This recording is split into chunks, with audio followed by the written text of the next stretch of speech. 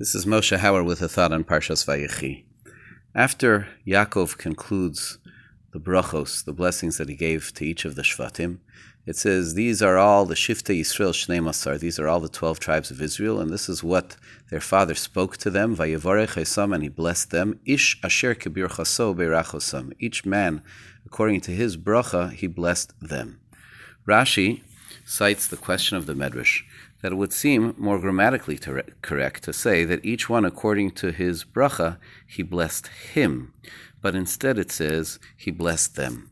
And Rashi says, Lefi shenasan liYehuda gvuras ari uleVinyamin chatifasei shel zev uleNaftali kalusa shel ayola.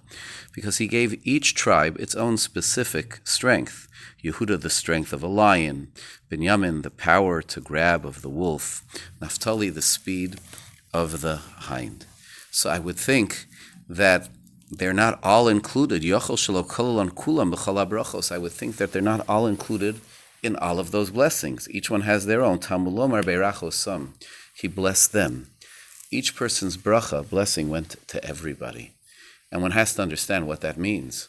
Why then did he say to Yehuda that you have the strength of the lion, if in fact everybody had the strength of the lion?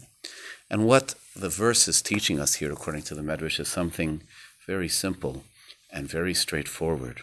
And that is indeed the immediate, direct beneficiary of the blessing of the strength of a lion was only Yehuda, and of the speed was only Naftali.